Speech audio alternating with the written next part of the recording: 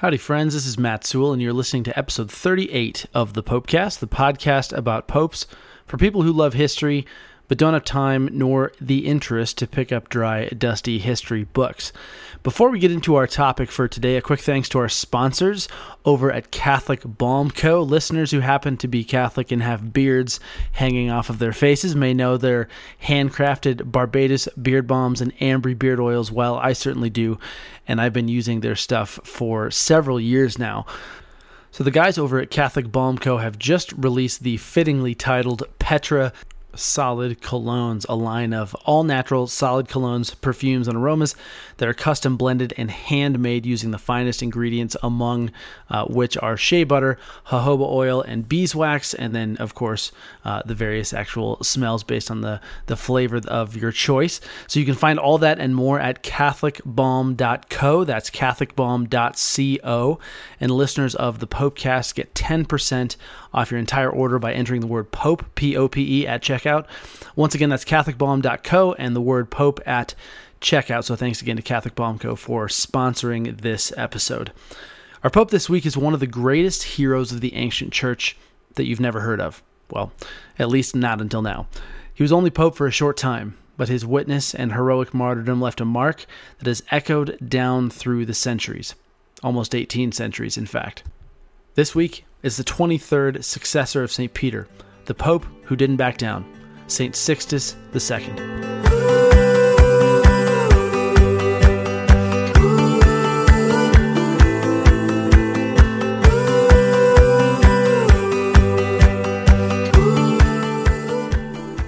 The only thing history recalls of Pope Sixtus II prior to his election to the papacy was written by his biographer, Pontius, that Sixtus was, quote, a good and peaceful priest.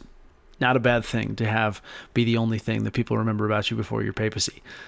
Sixtus was elected pope in secret on August 31st, 257 AD, when Christianity was still very much illegal in the Roman Empire. The Emperor Valerian had initiated the first of his persecutions just prior to this pope's election, which, according to the Catholic Encyclopedia, quote, made it binding upon the Christians to participate in the national cult of the pagan gods and forbade them to assemble in the cemeteries, threatening with exile or death whomsoever was found to disobey the order, end quote.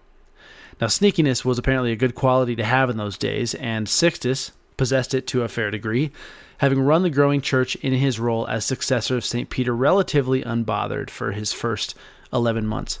During that time, a carryover from his predecessor, St. Stephen I, was the issue of what to do with lapsed Christians who wanted to rejoin the church.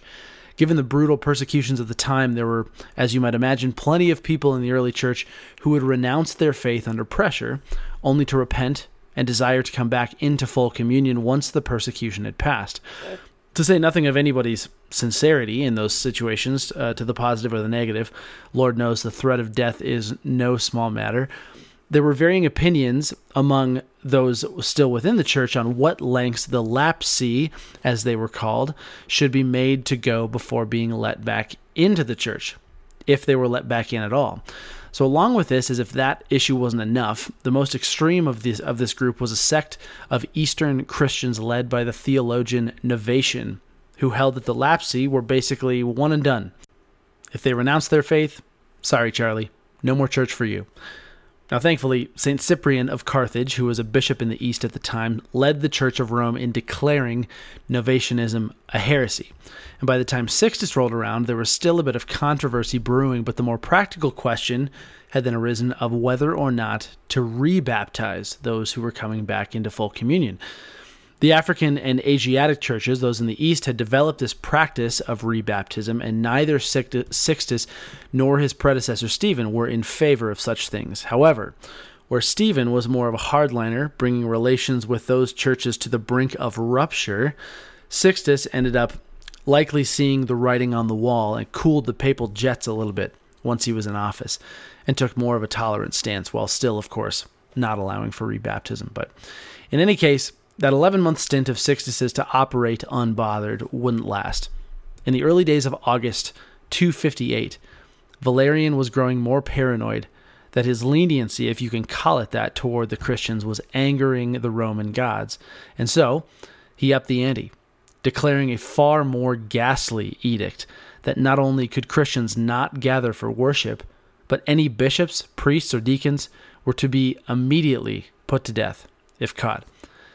And it seems that our saintly Pope was among the first to fall victim to this cruel new persecution. He had gathered a group of Christians for Mass in one of the lesser-known cemeteries, the Catacomb of Praetextatus, and was preaching from his chair when a band of soldiers burst in and seized he and 4 of his deacons.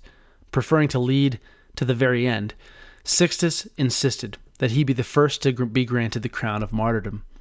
Pope St. Sixtus II was beheaded that very day, August 6th, 258, along with the deacons Januarius, Vincentius, Magnus, and Stephanus. 2 others, Felicissimus and Agapetus, were martyred later that same day. Their feast, that of St. Sixtus II and companions, is celebrated on August 7th to this day.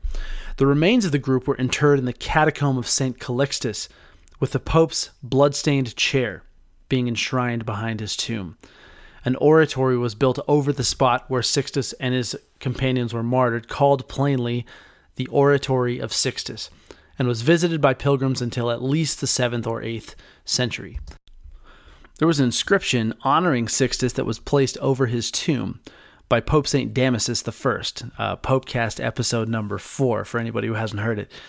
It was almost a century after his death, and it reads, quote, "At the time when the sword pierced the bowels of the mother, I, buried here, taught as pastor the word of God, when suddenly the soldiers rushed in and dragged me from the chair.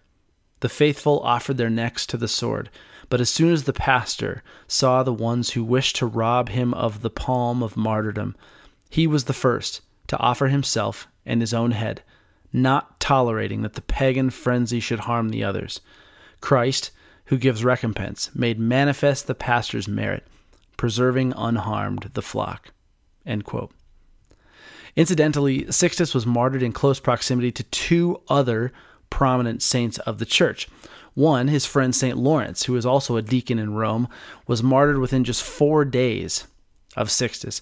Lawrence is known to have had a holy sense of humor, for anybody who hasn't heard the story, having playfully mocked the emperor on at least 2 different occasions. I'm sure history has forgotten several others. One time, when the emperor demanded that he be brought these supposed riches of the Christian people, St. Lawrence brought all of Rome's poor to the imperial doorstep. And then the second time was Lawrence's martyrdom itself. He was grilled alive, and after some time of being on the grill, he was asked if he had anything to say for himself. He replied to his executioner, "Turn me over. I'm done on this side." The other prominent saint was St. Cyprian of Carthage, who we mentioned earlier in this episode. He was martyred in Carthage barely a month after Sixtus and his deacons on September 13th, a victim of the very same persecution. Now, as far as their legacy, if the names Sixtus, Cyprian, and Lawrence sound familiar to any of those listeners who happen to be Catholic, the reason may be that you hear those names often read in what's called the Roman canon during the liturgy of the Eucharist. There are 4 Eucharistic prayers, so sometimes priests don't pick this first one, but in Eucharistic Prayer 1, the priest asks the prayers of several saints of the early church, men and women, clergy and laity alike, and you'll hear the priest pray at one point the following, quote, "In communion with those whose memory we venerate, especially the glorious ever-Virgin Mary, Mother of our God and Lord Jesus Christ, and blessed Joseph, her spouse, your blessed apostles and martyrs, Peter and Paul, Andrew, James, John, Thomas, James, Philip, Bartholomew, Matthew, Simon, and Jude." And then here, Linus, Cletus, Clement, Sixtus, Cornelius, Cyprian, Lawrence, Chrysogonus, John and Paul, Cosmas and Damian, and all your saints. We ask that through their merits and prayers in all things, we may be defended by your protecting help through Christ our Lord. Amen. End quote. And as for what we can learn from someone like Sixtus, Cyprian, and Lawrence, as I wrote in a piece about St. Sixtus II and his companions for the National Catholic Register a couple years back, Sixtus embodies our Lord's command in John 15:13. He willingly laid down his very life for his friends, the flock he was called to protect at all costs. And such a gesture is especially important and poignant for us as we navigate what we might call an increasingly hostile Western society. The story of Sixtus and his holy companions should not only stir within us a zeal for our own faith, but it should teach us the value of staying hope-filled amidst a fallen world.